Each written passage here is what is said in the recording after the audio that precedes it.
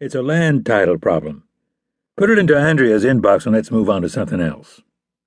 But, Harlan was practically wailing, why does it make any difference to them that the abbot and these guys who are supposed to be monks here at the chapter are Benedictines, but they squabble with these other monks who are Franciscans and who say they aren't monks but friars, and both of them are jealous of the Jesuits?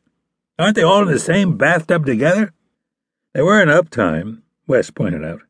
Ed Piazza and Tino Nobili were practically in a boxing match half the time about stuff that went on at St. Vincent's with Father Mazzari refereeing, or trying to. Andrea tried to think of something that would be helpful. Think of the Middle Ages. Before the Reformation, they were all Catholics then, well, except for the Jews and Saracens, and they fought each other all the time. Remember what Melissa Mailey said about the Norman conquest? I think it's this way, Fred Pence said. The Yankees and the Dodgers and all those other teams all played baseball, but that didn't mean that they weren't in competition with one another. For one thing, baseball was the way they made their living, so they were competing for the same pot of dough and the same fans. Like these guys. They're all playing the same game, but that doesn't mean that they're all on the same team. Sometimes they hate each other more than they do the people who play football or basketball. That's how I'm laying it out for voter registration.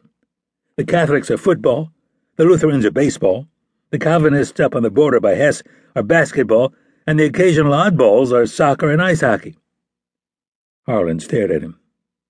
Well, it works, Fred protested. Hey, guys, I'm a non-denominational evangelical. Or I was when there was a church for me to go to. We don't have one in Granville, even. I've been having to make do with the Baptists. This is even weirder for me than it is for you Methodists, but I think that I'm starting to understand it. How? Wes asked hopefully.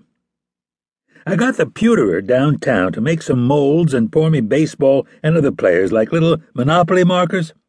Then I've got a big map of Fulda and all its little outliers that are mixed up with Eisenburg and Hanau and imperial knights like the von Hutten family and whatever. Not a decent topo map. The places are just little six-sided pieces of paper like a game board. And I got some paint for the players, so a Lutheran is a baseball player, and if he's an independent imperial knight, he's got a blue bat instead of a green one. A Jesuit is a yellow football player, a Franciscan is a red one, and if she's a nun, she's pink. The Benedictines here at the Abbey are orange, stuff like that. And I've got them set down on the spots where they belong. It's all on a table in my office. You should come by and look at it sometime. By the time we get around to holding elections, I should know which precinct is what and where the trouble spots will probably be. Andrea's putting her land title markers on it, too. Andrea cleared her throat. Speaking of land titles. Yes? I've made one great discovery. The monks took the archives, but most of the local district administrators and provosts of the Abbey's estates kept duplicate copies on the local level because it would take all day for someone to run over to Fulda and look something up. So, if the budget has money for me to hire some clerks, we can reconstitute a working administrative archive. Not the historical papal bulls that were 500 years old and stuff like that, but land documents and surveys from the last half-century or so. The budget, Harlan said, is very tight. Consider it an investment. Andrea reached up and pulled out the pencil she had stuck in her hair earlier in the meeting. If we don't figure out who owes us how much in the way of taxes and rents and dues, there won't be a budget at all. Anything else? Wes asked.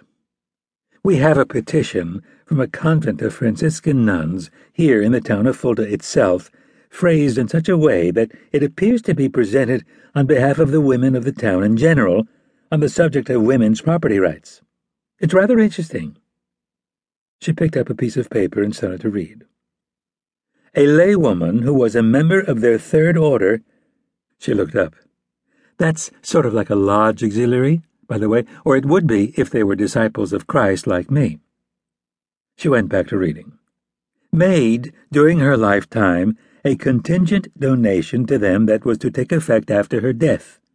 She has since died, and her stepson, who does not deny that she had a right to make a gift while living, challenges her right to make a post-mortem donation on the grounds that it is equivalent to a bequest. Harlan Stoll's eyes